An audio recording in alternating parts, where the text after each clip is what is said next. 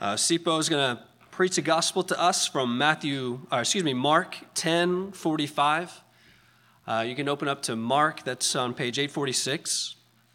To provide a little context for that, I'll read for us Mark 10, verses 32 through 45.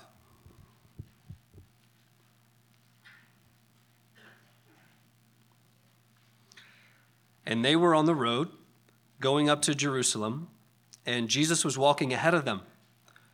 And they were amazed, and those who followed were afraid. And taking the 12 again, he began to tell them what was to happen to him, saying, "See, we are going up to Jerusalem, and the Son of Man will be delivered over to the chief priests and the scribes, and they will condemn him to death and deliver him over to the Gentiles. And they will mock him and spit on him and flog him and kill him. And after 3 days, he will rise." And James and John, the sons of Zebedee, came up to him and said to him, "Teacher, we want you to do for us whatever we ask of you." And he said to them, "What do you want me to do for you?" And they said to him, "Grant us to sit, one at your right hand and one at your left, in your glory." Jesus said to them, "You do not know what you're asking. Are you able to drink the cup that I drink, or to be baptized with the baptism with which I am baptized?" And they said to him, "We are able." And Jesus said to them, "The cup that I drink, you will drink, and with the baptism with which I am baptized, you will be baptized. But to sit at my right hand or at my left is not mine to grant, but it is for those for whom it has been prepared." And when the 10 heard it, they began to be indignant at James and John. And Jesus called them to him and said to them, "You know that those who are considered rulers of the Gentiles lord it over them, and their great ones exercise authority over them. But it shall not be so among you. But whoever would be great among you must be your servant, and whoever would be first among you must be slave of all. For even the Son of Man came not to be served, but to serve, and to give his life as a ransom for many."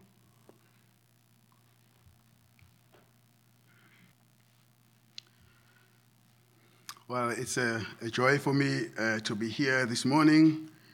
Very grateful for the love and for the prayers that goes out for us week in and week out from this church. The brothers and sisters at Escort Community Church and at the Reformed Zionist Church in Christ, they send their love and greetings to you all.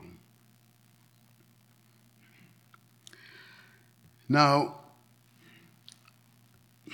I'm sure many of you will say that the lives that we live, it brings to us certain memories. There are things that happened in our lives that leaves indelible marks and memories for us that last sometimes years and years. And most of those events, they don't just happen to us personally. They happen to our country, to those that we love.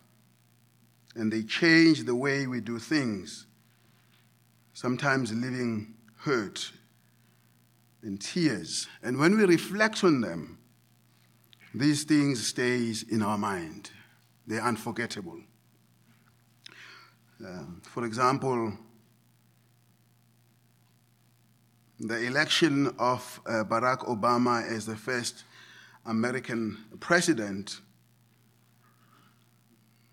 I think it's not something that when the Americans think about will supersede what happened here in September 11. When we think of September 11, it goes down as this most terrible and tragic event that took place, and is documented in the history book, not only of this country, but throughout the world. It's changed the way that we fly. When we think of Osama bin Laden and we have to take the shoes off when we go through security checkpoints and use plastic cutlery, it reminds us of this one man who is responsible for September 11. Another big event as well that shook the whole world is March 20, 2020, when it was announced that due to the COVID-19 pandemic, the whole world was going to be shut down. It was going to come to a complete standstill. As a consequence, new laws were passed that governed the movement of the people, how we handle things, and how we behave generally. I don't know what it was like here, but back home in South Africa, it was a very, very chaotic moment. There was a lot of confusion as people try to react to this pandemic. And I'm sure it's one of the events, just like September 11, that will go down in history books as something that came and had an impact on our lives and changed the way in which we live. But there is still yet another most memorable and historic event that took place over 2,000 years ago. That's the most important event that will remain in our lives throughout all eternity. And that event has to do with the coming of our Lord Jesus Christ. When God became man, when Jesus was born in the manger.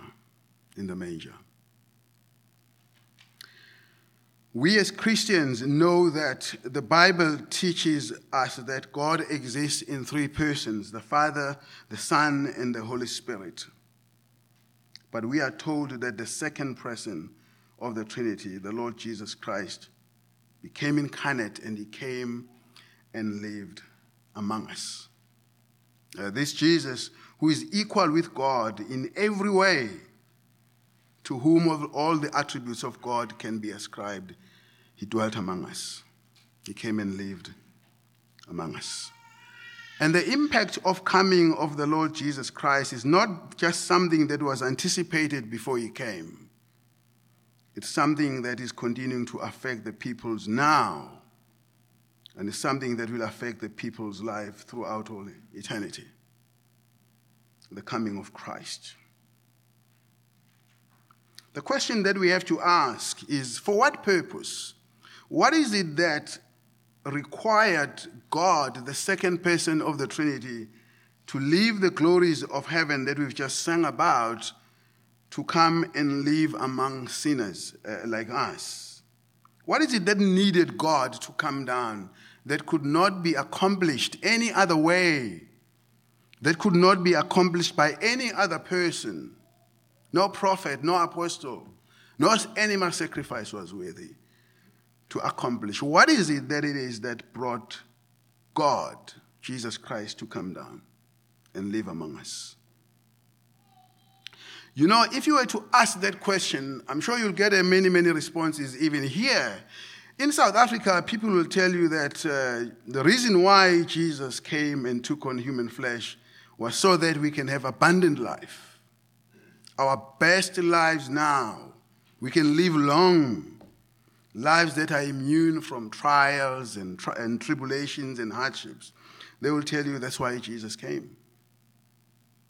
Others, they tell you that Jesus came so that he could be our moral teacher. He will teach us how to live lives that are pleasing to God. Back home, there is a big Zionist religion called the Chamber Church. They actually reject Jesus Christ altogether. They say he didn't come for us. He came for the white people. If someone was to ask you that question, why Jesus Christ came, how would you answer that question? Well, friends, what we're going to try and do today, we're going to look at the Gospel of Mark. The Gospel of Mark, the first Gospel. And here we're going to try and answer this question. What is it that could not be accomplished by already created things and people that required God to come down and live among us? So to answer this question, we're going to look at Jesus' works and look at Jesus' words. We're going to look at his works and his words. Because this is a topical message, you have to forgive me. We're going to have to flip around a little bit from the Gospel of Mark, because it's not an exposition of the text, but it's a topical message that is seeking to answer this question, why Jesus came. So let's begin by looking at the works of Jesus Christ as we seek to answer these questions. We're going to look at the works that Jesus did, the exorcisms where he healed demon-possessed people. And we're going to look at some illnesses that Jesus healed. And we're going to look at the supernatural works that Jesus did. In terms of exorcisms, it's there in chapter 1, verse 21. Chapter 1, verse 21 to verse 26. In that story, we are told about how Jesus was in the synagogue in verse 21, and they went into Capernaum, and immediately on the Sabbath he entered the synagogue and was teaching. So Jesus is right there in the synagogue, he's teaching. And then we read in verse 23 that whilst he was in the synagogue, suddenly or immediately there was a man with an unclean spirit that cried out to God, that cried out to the Lord Jesus Christ. Notice that Jesus is in the synagogue, is busy teaching, and verse 22, notice that whilst he's still teaching, people are amazed, and then verse 23, suddenly this man shows up. This man shows up. And in verse 25 and 26, Jesus healed this man. He rebukes the demon. He rebukes the spirit, and the man is made well.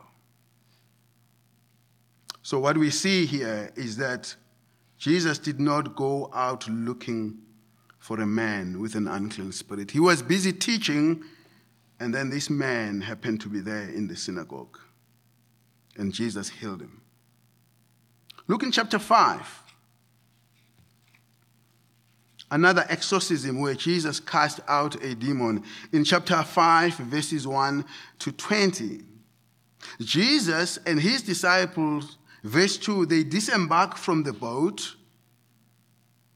Then again in verse 2, it says there, and when they had stepped out of the boat, immediately there met him out of the tombs a man with an unclean spirit. He lived among the tombs, and no one could bind him anymore, not even with a chain, for he had often been bound with shackles and chains, but he wrenched the chains apart, and he broke the shackles in pieces. No one had the strength to subdue him. So Jesus is getting out of the boat to go to the other side, and all of a sudden, this man who's been troubling the community, he shows up. He shows up. Verse 13 to 15, Jesus sends the demon away to the pigs. And then this man, we are told that in verse 15 that after Jesus has exorcised, this man was sitting there clothed and in his right mind. Again, Jesus encounters this man. He never went out looking for him. This man presents himself, and Jesus, because of his compassion, he meets this man's need. Have a look also in chapter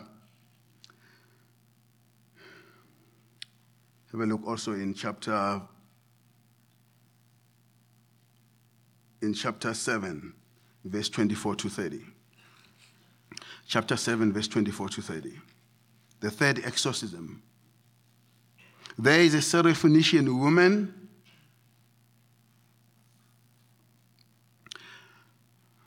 whose daughter had a demon. And it says there in verse 24, and from there he arose and went away to the region of Tyre.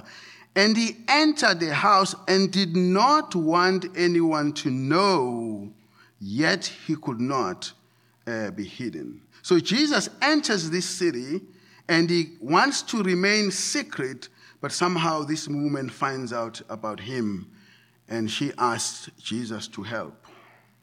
And Jesus heals again the daughter of this woman.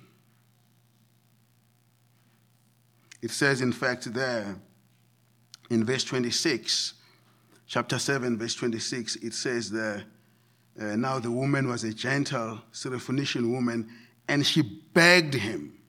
She begged Jesus to cast out the demon. So if Jesus was going out looking for sick people to heal them, this woman would not have begged Jesus. Then the last one is there in chapter 9, in verses 14 to 29. Chapter 9 in verses 14 to 29.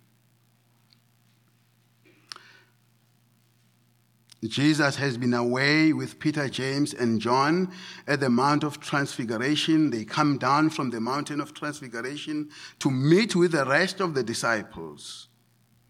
Then again, we read in chapter 9, verse 25 to 27. It says there, and when Jesus saw the crowd coming together, he rebuked the unclean spirit, saying, you mute and deaf spirit, I command you to come out of him and never enter him again. Again, we see right there that Jesus did not go out looking for demon-possessed people, but as he was going along preaching the gospel in his business, he met the people's need who needed to be delivered from demon possession. What about healings? What about healings? People who had some kind of sicknesses. Go back to chapter 1. In chapter 1, verses 30 to 31, Jesus again is going into Peter's house. It says there in verse 30, now Simon's mother-in-law lay ill with fever, and immediately they told him about her. And he came and took her by the hand and lifted her up, and fever left her, and she began to serve them. So again there, Jesus is in Peter's house, not looking for any sick people. And when he finds out about Peter's mother-in-law, he heals her. He heals her. Go over to chapter 3, verses 1 to 6. Jesus here heals a man with a withered hand. And look where Jesus is, according to verse 1. It says, and again he entered the synagogue, and a man was there with a withered hand. So the purpose why Jesus goes into the synagogue as a rabbi was to teach. But it just so happened that in that synagogue there is this man with a withered hand. So to silence the hypocrisy of the Pharisees, Jesus interacts with this man, and then verse 5, Jesus heals this man. Stretch out your hand. And he stretched out his hand, and he was restored. Let's look at the supernatural events. Supernatural works. Chapter 4, verse 35 to 41. We've just looked at the exorcisms. We've looked at the healings that Jesus did in an effort to uncover what it is that Jesus came to do. Now let's look at his supernatural works. Chapter 4, verse 35 to 31. Jesus, in this story, he calmed the storm. he calmed the storm. Verse 37 says, a great storm arose and the waves were breaking into the boat so that the boat was already filling. But he was in the stern, asleep on the cushion, and they woke him and said to him, Teacher, do you not care that we are perishing? And he awoke and rebuked the wind and said to the sea, Peace, be still. And the wind ceased and there was great calm. Jesus again, he's just going on with his business. He faces now this particular situation where his disciples' lives are at risk. And then Jesus deals with this. He speaks to the waters because the waters know that this is the word of its creator. It hears and it obeys. It obeys. Go over to chapter 21. To chapter 5, verse 21 to 24.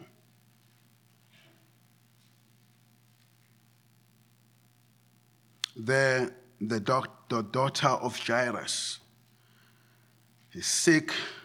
He sends out to tell Jesus that if he could come and heal his daughter. He goes back home. He finds that his daughter has already died. And then we read in verses 41 to 42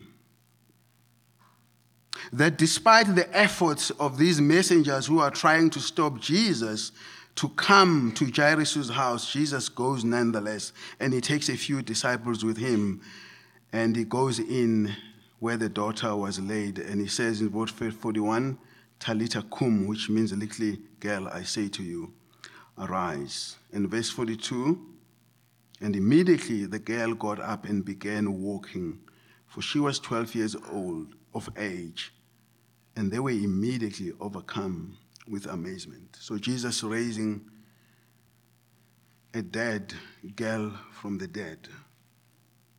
From the dead. I think the last one, which I'm not going to read in detail, which you know about, is there where Jesus in chapter 6, verses 30 to 44, where he feeds the 5,000, and later on in chapter 8, verses 1 to 10, where he feeds the 4,000, creating food out of nothing to feed all of these people. Again, dear brothers, the same thing that we see here, that in the exorcisms that Jesus did, and in the healings that Jesus did, and also in the supernatural events that Jesus did, there is no indication from the text that Jesus was seeking to do these things. But he responded to these things as he encountered them. So why did Jesus come? What is it that caused Jesus to come here into the world? Friends, we can say with absolute precision that it cannot be that Jesus came to do exorcisms, to do the healings, and also to do these supernatural events. Why do I say that? Because we know from Scripture that these supernatural works and these miracles that Jesus did and these healings, they were not actually unique to the Lord Jesus Christ. He had done these miracles as he helped and enabled people to do that. For example, if you read 2 Kings chapter 5, there was a man named Naaman who had leprosy. And this prophet Elisha healed him of leprosy. We also know from Exodus chapter 14 that Moses, as he was confronted by leading the people of God through the Red Sea, using the staff, he was able to hit the waters, and the waters were separated such that the people of God walked in dry ground. So Jesus did already these miracles even prior to his coming. So it cannot be that Jesus came to do the things that which he can allow, which he can enable people to do. Cannot be. And we also know about the feeding of the 5,000 and the 4,000. Moses fed more than 500,000 people in the wilderness with the manna. So Jesus did that already. It cannot be that he came to do that. In fact, have a look in Mark chapter 6, verse 7. In Mark chapter 6, in verse 7, it says there, "And he called the 12, and he began to send them out 2 by 2, and he gave them authority over the unclean spirits." So all of these exorcisms that we're talking about here, Jesus also appropriated these powers to do the same thing that he was doing to his disciples. To his disciples. In fact, we are told in Mark chapter 10, verse 1, this is what we read there. It says there, "And he called to him his 12 disciples and gave them authority over unclean spirits to cast them out and to heal every disease and every affliction." So why will Jesus come into the world to do things that he can allow his disciples also to do? Have a look in Acts chapter 19. Acts chapter 19 in verses 11 to 12. This is now after Jesus has died, resurrected, and ascended into heaven. Listen to what happened to Paul.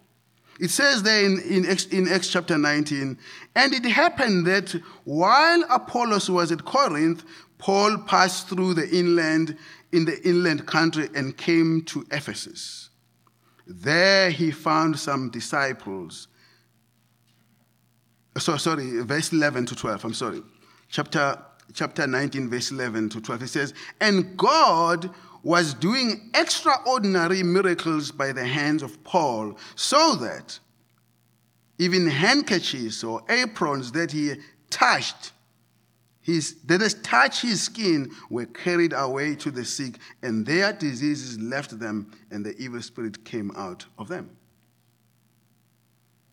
So Christ gave these powers to Paul to do that which Jesus was already doing.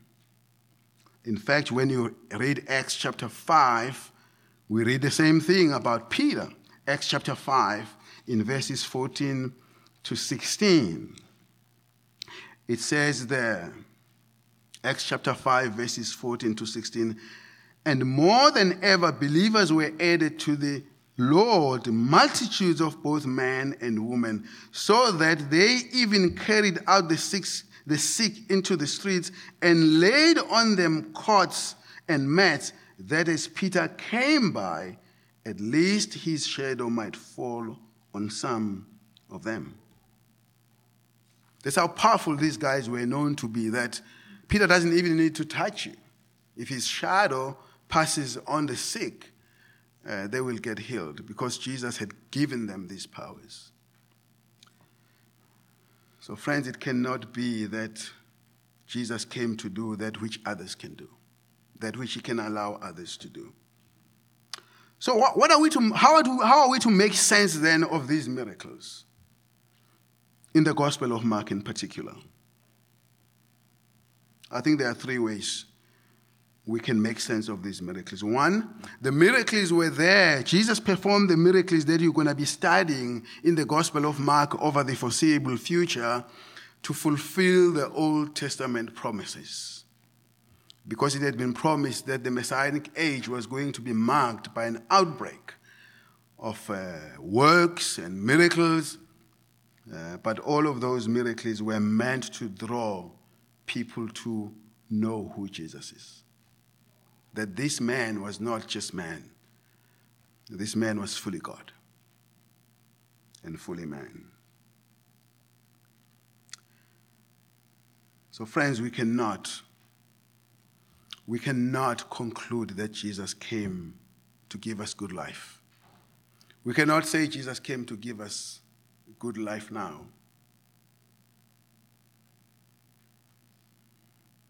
We have to ask why Jesus came. We're going to find out. Now let's look at his words. Because his works, his healings, his exorcisms, his supernatural powers that he appropriated to other people to do. Let's look at his words now, if his words are going to shed some light for us as to the purpose of why he came. Now, where did Jesus open his mouth for the first time in the Gospel of Mark? It's in Mark chapter 1, in verses 14 to 15 that Seth preached about last week. Have a look in Mark chapter 1, verse 14. It says now, after John was arrested, Jesus came into Galilee, proclaiming the gospel of God and saying, the time is fulfilled and the kingdom of God is at hand. Repent and believe the gospel. So Mark presents the Lord Jesus Christ here opening his mouth. He's not saying, bring all the sick. He's not calling people to say, who wants their best life now? The very first words that are recorded for us by Mark, Jesus is proclaiming the gospel. He says the kingdom of God is at hand. How are people going to respond to that? Repent and believe the gospel. What is the gospel? The gospel is that you and I were created by God. We're made in the image of God. So when God created us, we were perfect. Sin came as a result of our rebellion. Sin came as a result of not obeying God's law, not to eat of the forbidden tree. And then sin came. And man found himself in direct conflict with God. God kicks him out of the garden of Eden. And now man was estranged from God. The relationship between God and man was broken. But the man who was created by God perfect, God wants that man to remain perfect in order to have a relationship with him. And there was no way that man can be reconciled. We read in Genesis 3:15 that promise that the seed of the woman is the one that will crush the serpent's hands and thus reconcile man to God. Isaiah 52 and 53 that was read. Now he was crushed for our iniquity. Why was Jesus crushed for our iniquity? That's the gospel, so that man can be reconciled to God. And so Jesus, as he opens his mouth in Mark chapter 1, the very first words, he declares that the kingdom of God is at hand, and he calls people to repent. Mark chapter 1 again. Go over the page in Mark chapter 1. We read earlier that in chapter 1, verse 29, that Jesus entered the house of Peter and he found Peter's mother-in-law is sick. And then we read in verses 35, and rising very early in the morning, while it was still dark, he departed and went out to a desolate place, and there he prayed. And Simon and those who were with him searched for him, and they found him and said to him, everyone is looking for you. Now, if I was Joel Osteen, I would definitely, or Creflo Dollar, I would definitely drop everything and go back there. But listen to what Jesus says in Mark chapter 1, verse 38. Let us go on to the next towns, that I may do what? Heal more people? Do more exorcisms? Do more healings? Do more miraculous signs? No. Let us go on to the next towns, that I may preach there also. For that is why I came out. Jesus opens his mouth, repent, for the kingdom of God is at hand. The next time now he has an opportunity to grow his ministry by healing, by doing exorcism, by doing miraculous signs. He says, no, I didn't come for that. We must go to other towns, that I may preach there also, because that is why I have come. Go to chapter 10, verse 1. Chapter 10, verse 1, we read there, "And he left there and went to the region of Judea and beyond the Jordan, and the crowds gathered to him again." There again, Jesus has the opportunity to heal many and to do exorcisms and healings. Listen to what it says at the end of verse 10. "And again, as was his custom." Jesus healed many. Jesus did many miraculous signs. No, he taught them. He taught them. That's what he said in Mark chapter 1, verse 38. "We must go to other towns that I must preach, for that is why I've come." And Mark here is telling us that teaching the people was Jesus' behavior, was his custom. That's why now when we come to Mark chapter 10, verse 45, it doesn't surprise us that these disciples who are fighting over the positions to sit at the right and at the left of the Lord Jesus Christ, Jesus says in Mark chapter 10, verse 45, "For even the Son of Man came not to be served, but to serve." That you can emulate. Instead of lording over others, instead of exercising authorities as Gentiles do, what you can emulate from me is becoming a servant for all. But here is what you cannot emulate, that only Jesus can do. That is to give his life as a ransom for many.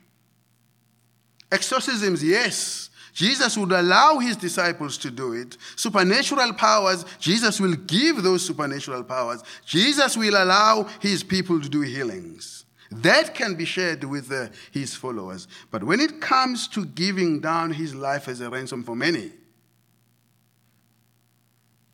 that is for him. That is for him. We talk about taking the bullet for my wife. We talk about that. I think you talk about it here also. Taking the bullet for my wife. You know, if I was to take the bullet for Lungi, it will not ransom her from her sins. But this death here of the Lord Jesus Christ is a death that ransoms many, many.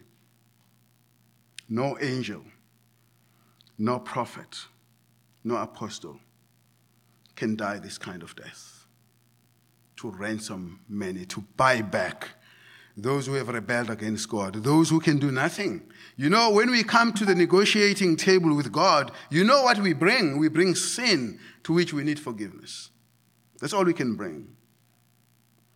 But when it comes to Jesus, who's lived a perfect life of obedience to the will of the Father, he is the one, the only one who can ransom us. He's the only one that can put us right with God and have hope. He's the one that we can sing these songs that we're singing here. Great songs of hope, of knowing that we've been reconciled to God and we are not headed to condemnation. There is now no condemnation to all those who are now in Christ Jesus. Why? Because Christ has paid a ransom price for them. He's paid a ransom price for them. So friends, that's why the cross is so central in our lives as Christians. We don't fool around with the cross. Cross is at the center, is at the forefront of the Christian faith. Listen to what Peter said in Acts chapter 5. In Acts chapter 5. Talking about the reason why Jesus came. Acts chapter 5, verse 23. Apostle Peter,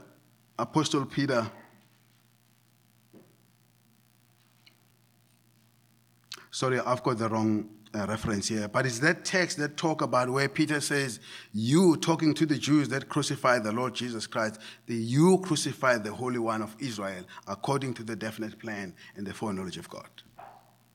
And the foreknowledge of God. Apostle Paul can say in 1 Corinthians 2, I want to know nothing among you except Jesus Christ and him crucified. Because the cross is at the center of the Christian faith, because Christ lay down his life as a ransom for many.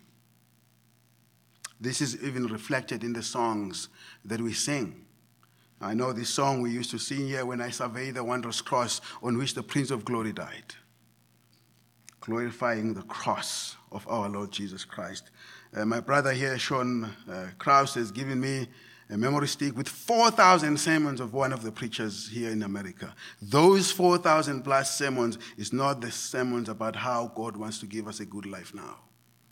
Those sermons is about the centrality of the cross, what God has done for us in the Lord Jesus Christ, as he ransoms us from our sins.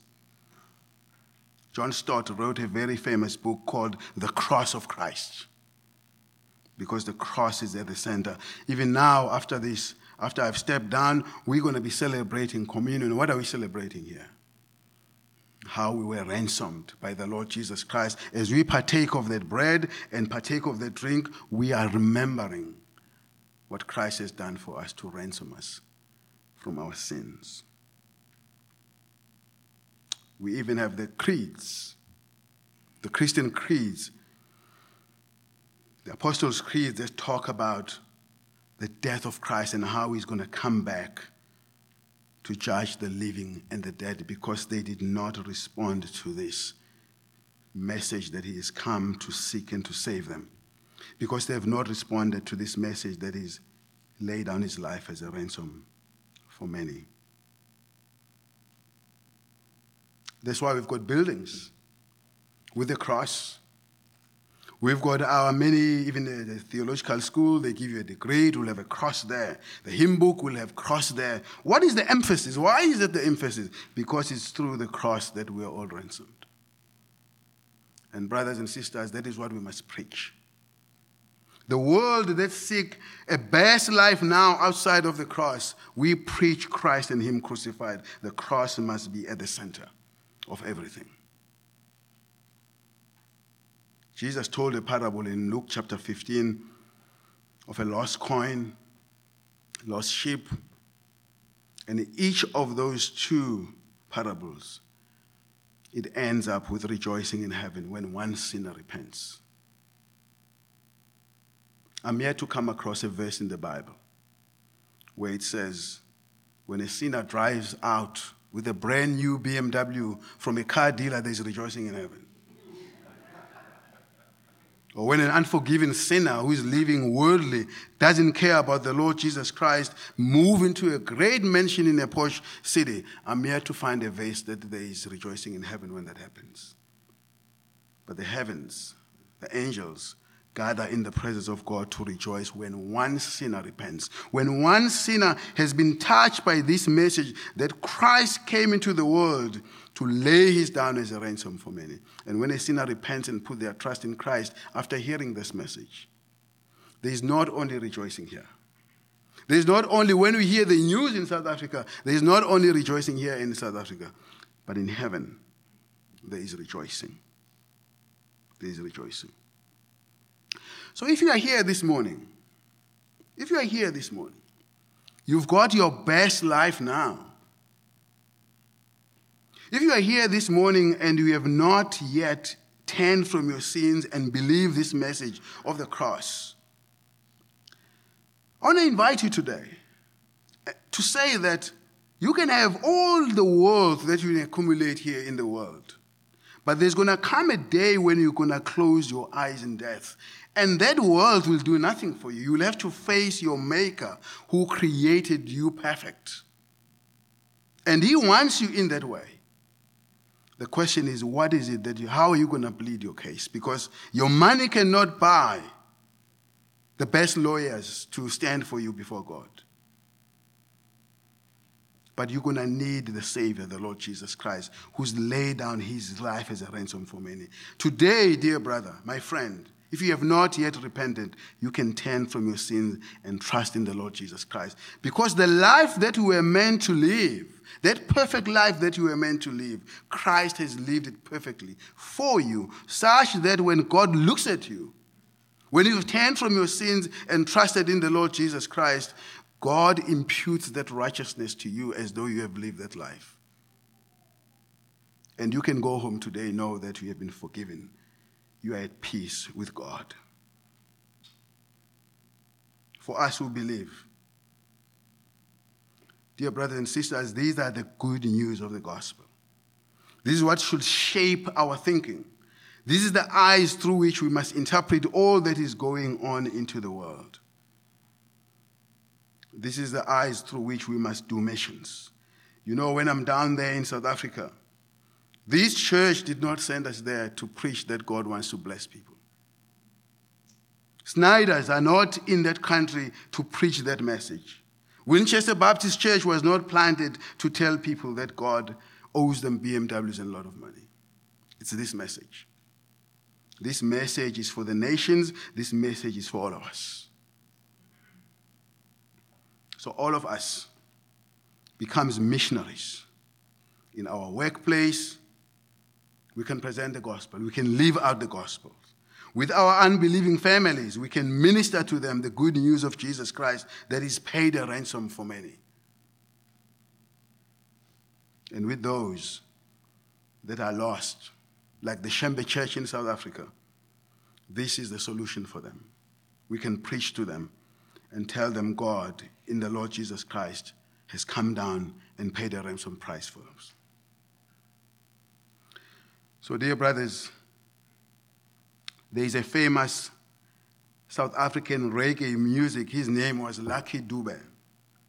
That man composed a song. The title of that song is called We Are Born to Suffer. We are born to suffer. No, dear friends, only one man was born to suffer in our place in order to make us perfect, in order to make us acceptable before God. And He did that by becoming a ransom for us. We can rejoice in that, and we can give praise to God for that. Let's pray.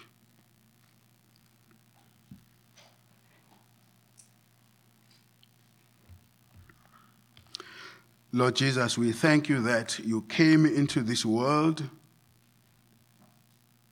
not to do miraculous signs and exorcisms and supernatural powers. You did that to reveal your identity. But Lord Jesus, you came into this world to do just one work that could not be done by any. And that is to lay down your life as a ransom for many. For that we thank you. And we pray that you will help us in the midst of all the hatred for us as a church, as the world become more and more hostile. We pray that your church, Father, will be anchored on this message, that will stand on this message until the Lord Jesus Christ comes. Amen.